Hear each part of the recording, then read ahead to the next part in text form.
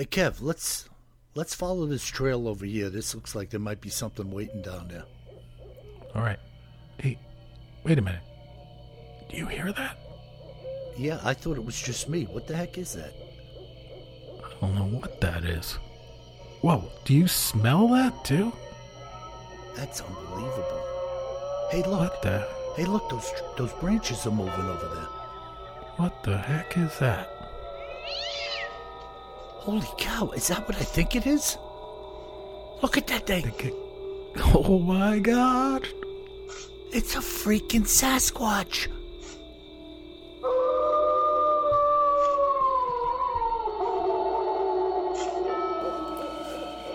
Welcome to the Bigfoot Terror in the Woods Sightings and Encounters podcast. I am your host, W.J. Sheehan, author of the series Bigfoot Terror in the Woods Sightings and Encounters. 10 volumes available in paperback and ebook at Amazon, and in audio format, 9 volumes at Audible, Amazon, and iTunes as well. So go out, buy a couple of copies, and support the effort. And now, may I introduce you to my brother and co-host, KJ Sheehan. Kev, how are you? I'm doing all right, Bill. I'm fresh back from Canada, up in Ontario, where unfortunately the whole place looks like it's on fire.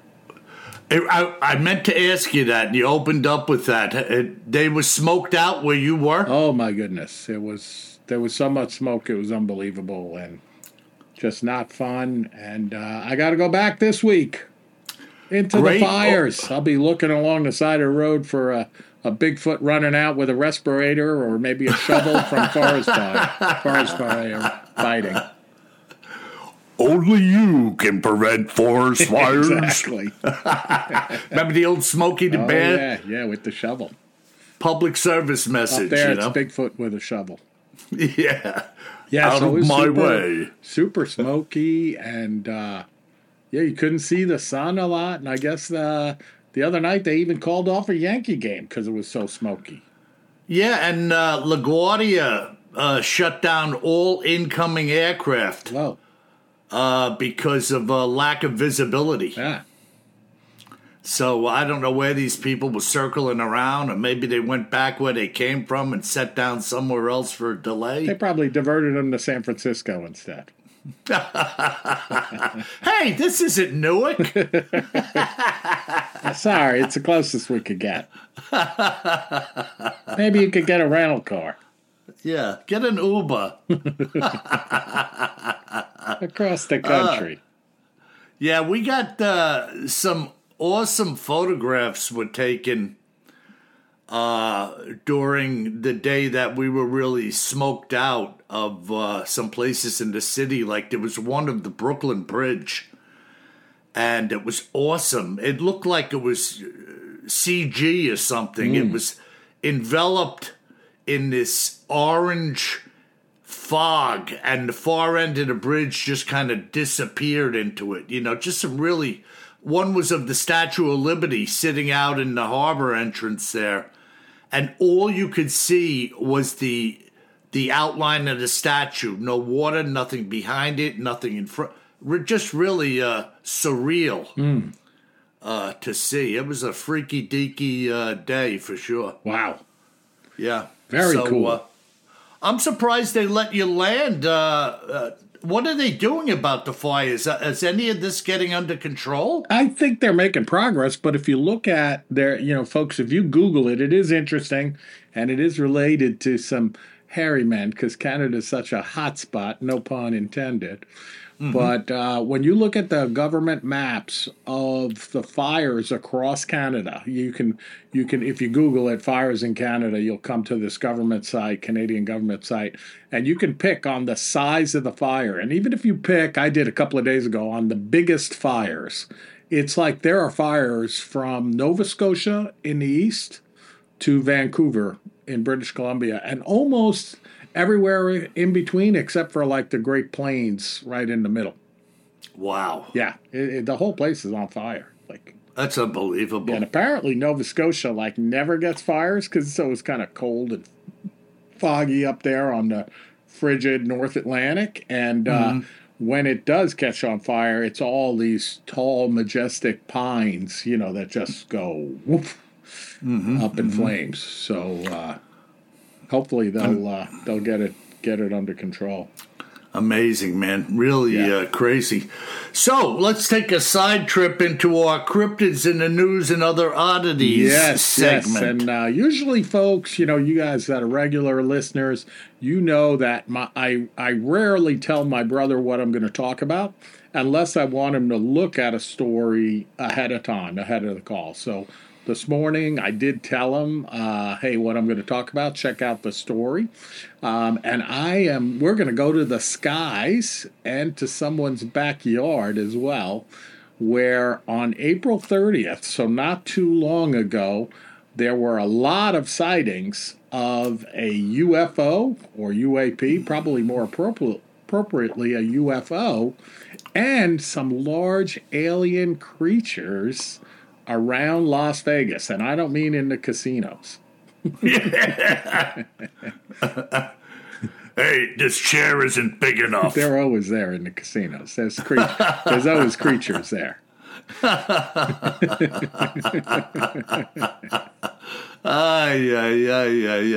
but it's pretty interesting. So let's go to the news. So this report comes primarily from KHOU Channel 11. One of the channels out there in the Vegas area. And, it says that the headline is UFO and large alien creatures reported in Las Vegas, and police took it seriously. So they say it's around midnight on April 30th when a Las Vegas family reported something crashed in their backyard, and there were very large creatures on board. And they go through an interview. So, they say that calls about large aliens and UFO sightings might normally be written off by police as pranks, right? After all, it is Las Vegas. But body camera video and 911 calls released by the Las Vegas Police Department show why the officers who responded to the call were very nervous. So they say it was late night, April 30th, when a Las Vegas family reported that something crashed in their backyard and there were big creatures on board. So they say, the quote is like this. There's like an 8-foot person behind it and another one inside of it. It has big eyes and it's looking at us. And yes, it's still there, one family member told the 911 dispatcher. I swear to God, this is not a joke. It's actually, and they paused, and they said, we're terrified.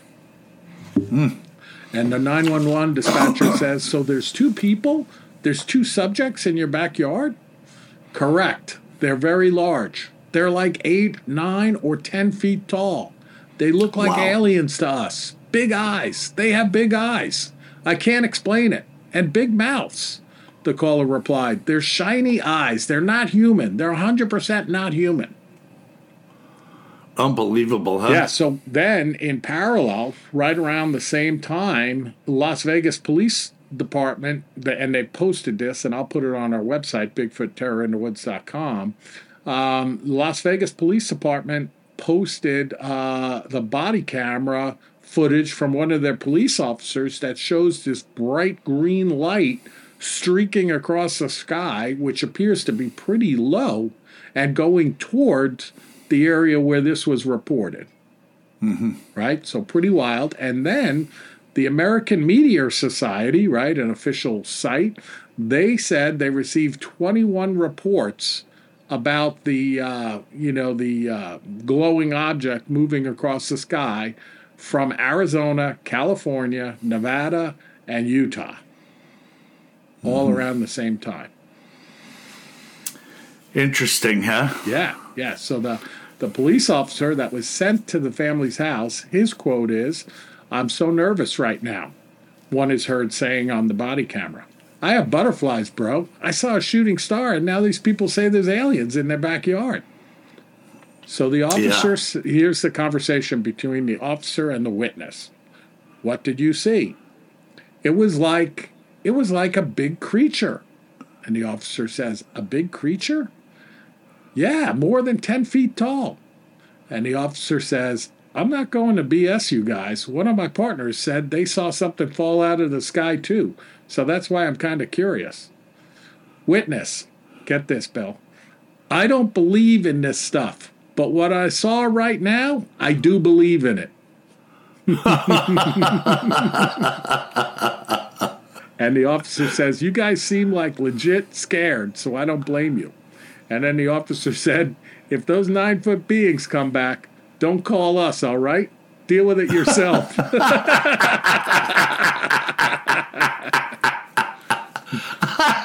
All I got is a 9 mil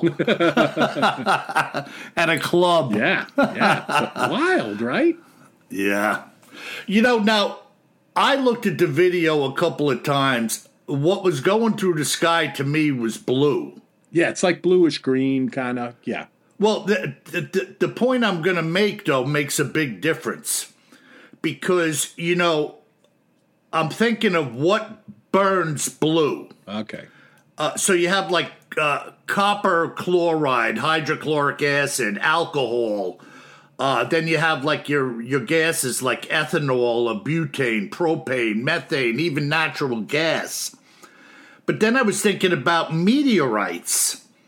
So if a meteorite comes through the atmosphere, like just say it was primarily made of calcium, that would burn like purple or violet color. If it was like magnesium, it would be green or teal. But this thing, in the one frozen image, there was one isolated image from the body cam, and it almost had a little bit of shape to it. Yeah. But, when you see it coming across, first of all, it didn't appear to me to be going all that fast. Yeah, it was moving. No, but it didn't whip across the sky, right? Right, which typically a meteorite that we see from Earth is just like a streak. Phew! And the other thing was there was a Ring doorbell camera they had that recorded a sound. Oh, I didn't see that one. They said the sound, to me, Kevin, the sound sounded like a train wreck. Okay, it didn't sound like that sound you just made? No, not like that. It sounded like a train wreck. And the reason I'm disconnecting that, I don't know what that was. Right. But they said that first of all, you saw the overhead picture. It was like a drone shot in the daytime of those concentric rings in the guy's backyard I did property. see that, yeah. Now, look, if something had crashed like a train wreck... Oh, yeah. Unlikely these things are going to be walking around in the yard, and certainly not leaving. Right. So I don't know what they recorded on the Ring doorbell cam, but if this thing came in and these creatures came out of it, George Knapp, who is the reporter at that station, who did the story like not live, but live on the air after the fact, he said that the one guy, they're having a hard time getting back with these people and getting a further interview. Okay. But he said that the one guy said this thing got into a front loader in his property and looked like it was messing with the controls. Oh, jeez. Yeah, it had a big freaking bucket loader, a payloader. On their property. They must be in the construction business, and they had a big lot behind the house. I did see that in the drone footage. Definitely a big lot with some heavy equipment back there. So 10 feet tall. What the... that blows out of the water the little gray aliens, Yeah, I don't know what to think of this, but it is pretty cool with the footage and the fact that it was seen across all these different states, and then... but there is only one family. They do seem sincere. The police say that they seem sincere. That called 911 and reported the creatures in the yard. And they do go on in the article to talk about what a big offense it is to call 911 with something fake. Yeah. You know, especially out there in Vegas, it's a big deal. Like, you don't do it. Oh, listen, Kev, I'm not going to do that. I'm not calling and inviting the police over to my house to tell them some story. You know, I mean, there's no money in that. I mean, what's the purpose? Are you saying you would do it if there was money in it? Just checking. Oh, man. Yeah, I mean, and then this thing left. I wish somebody would have seen the thing lift off. We have no description of the craft given at all. No, and that's a little weird because it's like the craft crashed, right? I mean, they don't literally say that, but it feels that way. Mm-hmm. And then there's no real mark, and the craft's not there. Yeah, so, other than these concentric rings, which is basically a ring inside of a ring. Right. You can kind of see them. I don't know. I don't know what to make of it. It's a real odd thing, you know. Agree. And George Knapp, of course, reporting on it. That's right in his wheelhouse. By the way, Knapp was the first one that brought to my attention the Bigelow and governmental team working on Skinwalker and the high strangeness that was going on around there. I never heard of the place before Knapp talked about it on Coast to Coast. Yeah. So, you know, I don't know what to make of all of that. Just very freaky deaky. Yeah. Wow. Yep. So, you know, we'll try to keep an eye on it. I don't know what else could come of it other than what we've heard and what we just kind of reported on. Yeah, I mean, it definitely qualifies as cryptids in the news and other oddities. So I couldn't pass this one up, Bill. Yeah, and the one guy, he said he saw the belly going in and out like when it was breathing. Yeah. So that's a little bit of a detail, you know. And he emphasized big mouths like me. They had big mouths and big shiny eyes. It sounded to me, I was thinking it's a giant gecko from the insurance commercials. Instead of a tiny one, a giant one. Yeah, a giant gecko in a sailboat on the lake. Okay, I can come in now. Okay, I'm ready to come in. Wow. Well, that is definitely freaky deaky, Kev. Yeah, that's what we got this week, Bill. What kind of account do you have for us? Well, I have something really interesting here, and one of the cool things about this, Kev, it comes from the year I was born. Ooh. Yeah. So this was told to me by a fella named Abe Silverman, who came from the greater Chicago area. Now, he and his friends had gone to do a little fishing, and you might say they caught something they weren't expecting. Ooh. Yeah, this is Abe's account. So in 1958, when my friends and I headed back up north to an area by Sulphide Lake in northern Saskatchewan, we had been to this camp in Medora before. But the last time it was for a moose hunt. And this time around we were sampling the fantastic fishing in the area. Reminds you of something, Kev? Mm-hmm. My account, The Fight? Yeah. When those guys were muskie fishing on the lake. I mean, we see a lot of accounts, Bill, that are related to water, rural areas, mountainous areas, all three of them together, and then people doing outdoorsy things like fishing, right? Yeah. All the time. Yeah, all the time. So this time, he said that the only way in and out of this location was by a float plane, which was the same with The Fight, which was quite the thrill for a couple of city guys like us and was an extremely expensive undertaking back in '58. We would be staying in a traditional log cabin equipped with a propane stove and a refrigerator. There was quick freezing and ice available, and we were responsible to bring a bedroll and our own groceries. $15 a day for everyone. Bought you a cabin, boat, motor, and guide, with flying being the only additional fee. And he says, I think it cost around $35 at the time for the plane ride. Just as a point of amusement, when we had gone for moose several years back, it was $300 a week per person, including an all-day wilderness guide, and that was if you bagged a moose. If you hadn't got a moose, the price was reduced to $250 a week.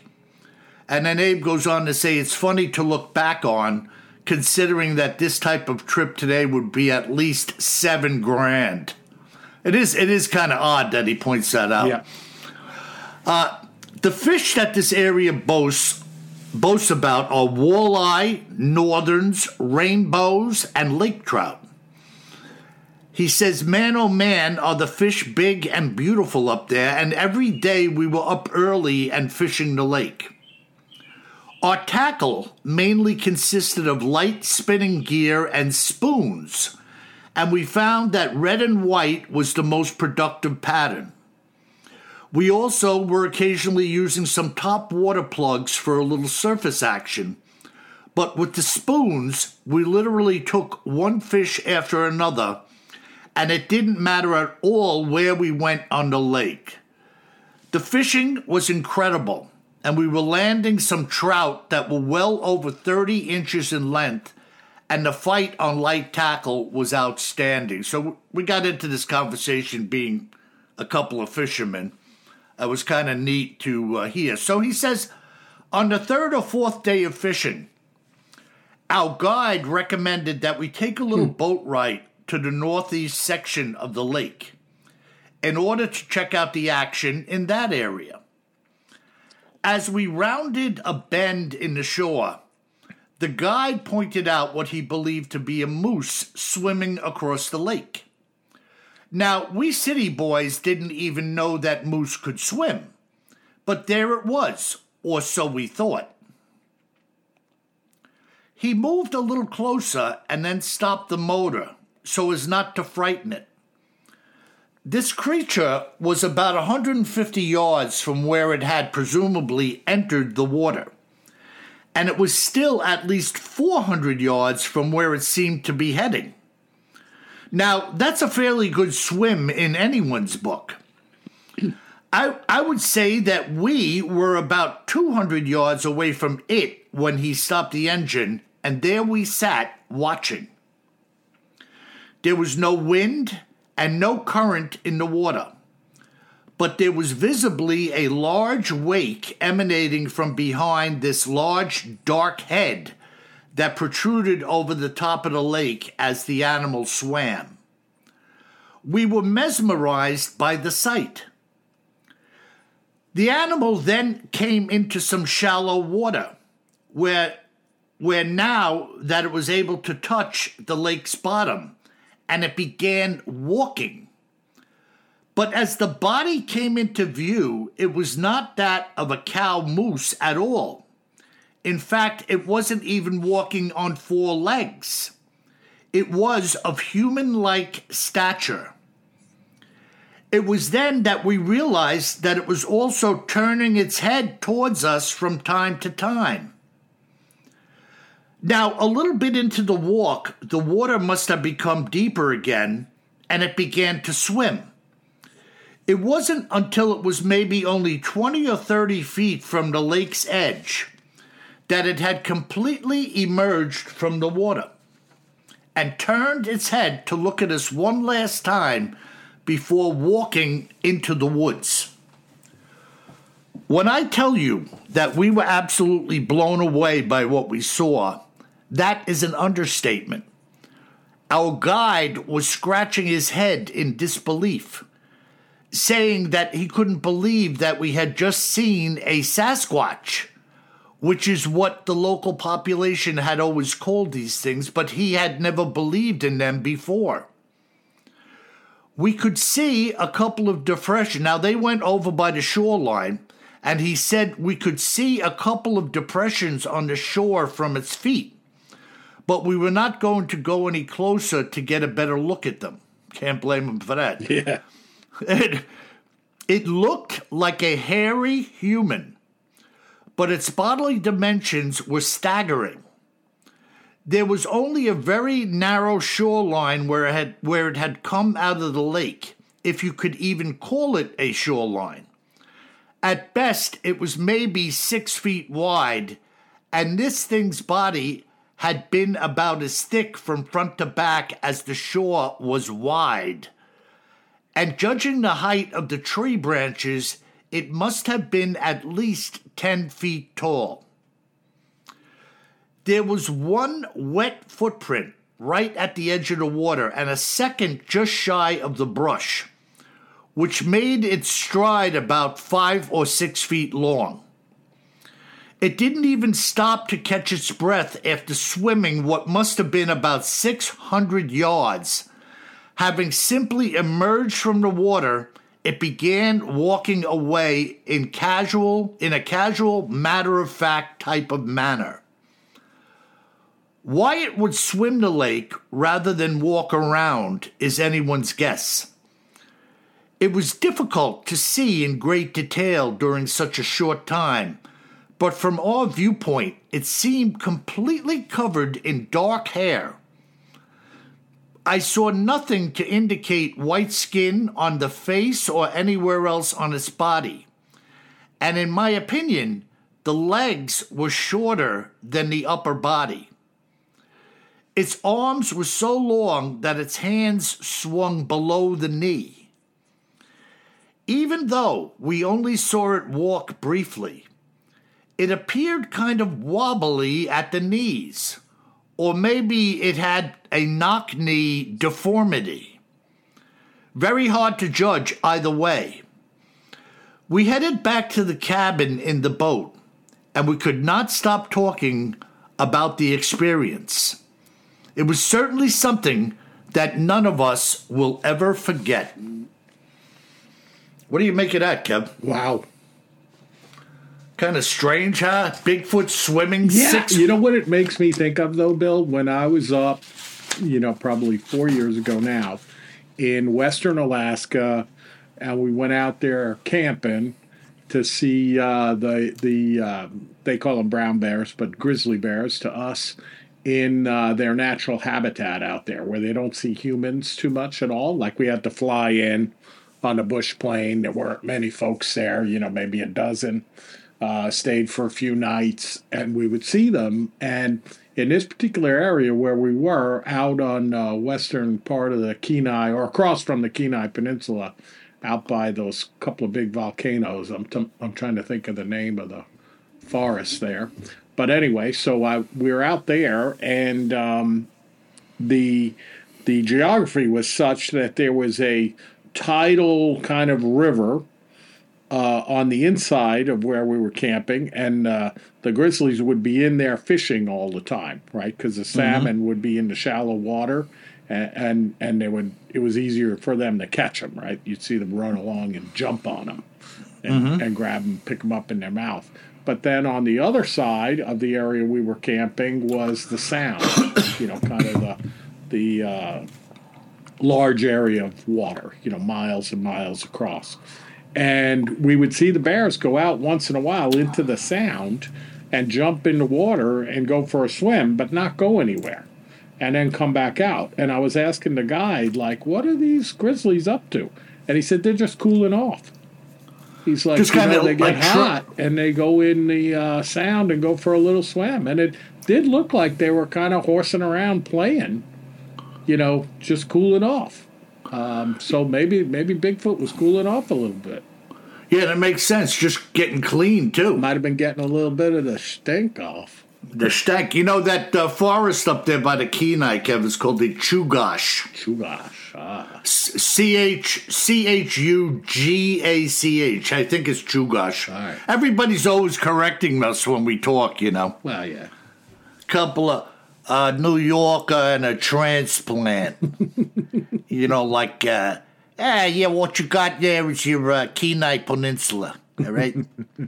Couple of grizzly bears, you know? Yeah, yeah. Oh, and what I was thinking of is different. So it's across the way. It's the Lake Clark National Park and Preserve. Oh, okay. So it's across that body of water there. Yours is like right on the Kenai. And I'm trying to see what the heck this place is called. Oh, the Cook Inlet, I guess, across from the Cook Inlet. Okay. Which is like a pretty big sound.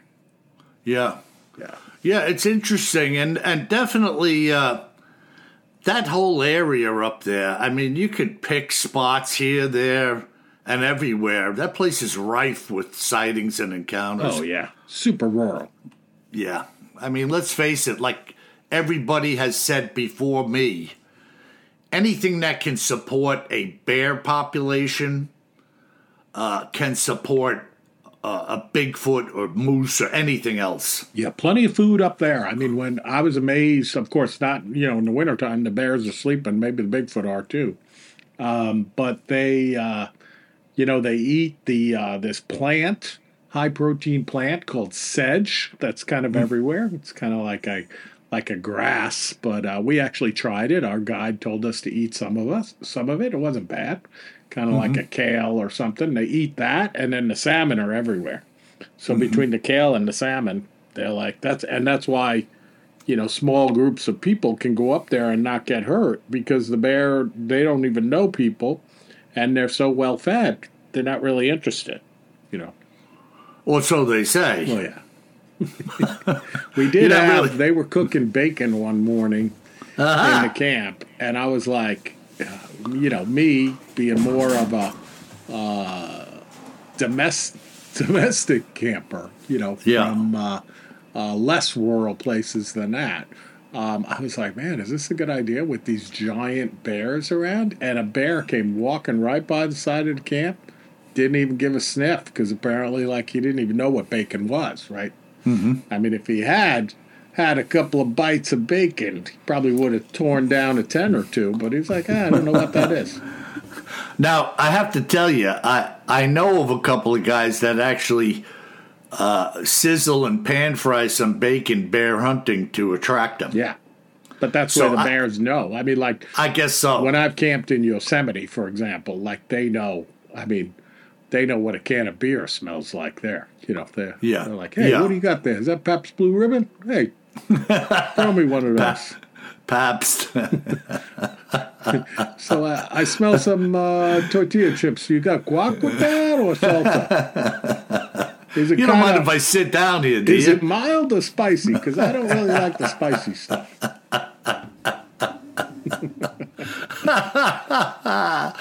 Oh, my goodness. Yeah, so interesting. And I'm only slightly exaggerating in Yosemite. Yeah. No, not exaggerating at all, I wouldn't say.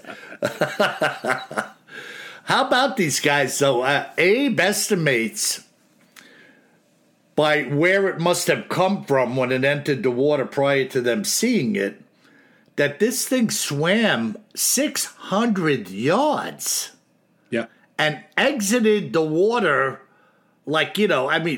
first of all, I couldn't swim 600 yards, but if I got out of the water, I think I'd just collapse on the shore or maybe in the shallows for a half an hour. Whoa, that sounds exhausting, Bill. Yeah, incredible, though, right? The 600-yard swim, they think it's a moose sticking its head out of the water, and then they realize, hey, that ain't no moose. And I could definitely visualize that. When you were reading the account, I was thinking, I would think that's a moose going across, too. And then you get a little closer, and you're like, whoa. And by the way, a 600-yard swim in fresh water. Whoa, that's really hard. Yeah, and who knows? Like the guy said, why it didn't walk around the lake kind of puzzled him, just going for a swim, or who knows? I think he was cooling off, Bill. You may recall when I was up in Alaska, out in the western Kenai there, we saw some big, what we would call grizzlies, they call brown bear, jumping into the sound, not fishing, not clamming, just swimming, and not to go anywhere. They would jump in off the beach, swim around for 5 minutes, and get out. And our guide was telling us they They do it to cool off. It makes sense, right? They get hot. They're covered in fur. Yeah, maybe to get a little bit of the stank off, too. A little bear. Little bear stank. Ay, ay, ay, ay, ay. Well, so what do we have in our listener mail today, Kev? Yeah, we got some good emails this week, Bill. The first one comes in from John in North Carolina, or as we like to say, North Kakalaki. And he says, "Hey, Bill and Kevin, I love the podcast. I wanted to get an email address for you guys because I have some pictures, and I have a hard time sending pictures to your website. All right. I'd like for you guys to look at and see what you think. There is one that might be a footprint and a few tree breaks. They're all from North Carolina. The possible footprint is from Davie County near Yadkin River, and the tree breaks are from Montgomery County in the Uwharrie Wilderness. I also have some family stories from Montgomery County and Stanley County if you're interested. And Bill, since you hear from so many people, I'd like to find out if you have any interesting Bigfoot encounters from Montgomery, Stanley, or Davie County in North Carolina." Yeah, well, I have. First of all, I sent him out my own email. There seems to be a little bit of a snafu sending stuff through the website email as far as PDFs or pictures or whatnot. But if anybody out there needs that, I'm happy to offer it up to you. As far as my recollection by county, I couldn't tell you. Nothing comes to my mind as far as the counties that he named. What are you saying, Bill? You need some help with your North Carolina geography? Yeah. I'm lucky I can remember the stories. But when people prompt me with certain things about encounters, they kind of come back into my memory, but there's so many. It's ridiculous for me to try to place persons and encounters to specific, geographic locations. No, it's all good. But all good. Yeah, it's interesting. So I have a call out. I have this fella's number, and I'm going to give him a shout and see if we can't get together on gathering some information. All right. Thanks for writing in too, John, fellow North Carolinian. Mm-hmm. Watch out for that Bigfoot out there. And then Joan writes in. Joan doesn't say where she's from, but she writes in and says, "I really enjoy your podcast. Also, WJ, I like hearing that you're a Christian. I believe that is important. I have a theory that a Sasquatch is left over from biblical days, that it's a Nephilim." Did I say that right, Bill? It's a Nephilim. Nephilim, sorry. Not sure if anyone has addressed this theory or not. Mm-hmm. I can't wrap my head around the fact that something so large as a Sasquatch can exist. I know elephants, giraffes, and whales do, but hearing stories from people, they must exist. Mm-hmm. Just wondering what you think about that idea. Well, Bill, you are by far the expert on this podcast. Yeah, well, the thing is, first of all, in my own life, the biblical narrative is not a handbook for everything that exists in the universe. We're given a certain amount of data, and my main concern is what happened in the New Testament. But the Nephilim are the offspring of the biblical narrative, which states that the sons of God, which are speaks of angels, the fallen angels, in some way were able to have relations with some of the daughters of men. So we're talking angels and humans. Now, whether that was an act of rape, we don't know what that was, but the offspring of them was said to be the Nephilim, or giants. Now, we know that, I believe it was Joshua had sent some scouts out into a land that they were going to, let's just say, invade or take over. And the scouts came back and said that there were giants. No dimensions were given, but the word giants was used. And we know all about David and Goliath's brothers. There was some big dudes around. But listen, I don't want to go on about this. I don't think Bigfoot has anything to do with the Nephilim at all. All right. Well, there you go. Okay, so let's leave it at that. I think Bigfoot is a separate creation. And you know, Kev, that I think there's two things going on with Bigfoot. One, flesh and blood, and the other, let's just say, of a supernatural creation. 100%. Yeah. All right. Our last email, Bill, comes in from Tyler. And the subject is Bigfoot Conference. So, folks, I will say first, we don't know Tyler. We've never been to this conference, but he's asking us to do him a favor and give a shout out on the conference. And Tyler writes, hello, I'm an admin from New Brunswick, Canada, from the New Brunswick Bigfoot organization, and I'm reaching out asking if you could give our conference a shout out on your podcast. We're having our first Bigfoot conference on the east coast of Canada in July. We call our 4 provinces the Maritimes, and they include New Brunswick, Nova Scotia, Prince Edward Island, and Newfoundland, Labrador. We've gathered 90 encounters in total from all of these provinces. We're holding our conference on July 8th, so mark your calendar, folks, July 8th in a place called Sackville, New Brunswick, and it starts at 12 noon. The provincial park we are holding the conference in is called Beech Hill Park, 2 E's, Beech, Beech Hill Park, and they've offered us to tent and stay overnight if we would like to. This is all a free event. And he says that campfire, nighttime Bigfoot walk, and there have even been 3 different encounters in the area, with the most recent one in 2021. So appreciate all the help and keep up the great work on your podcasts. Thank you, Tyler.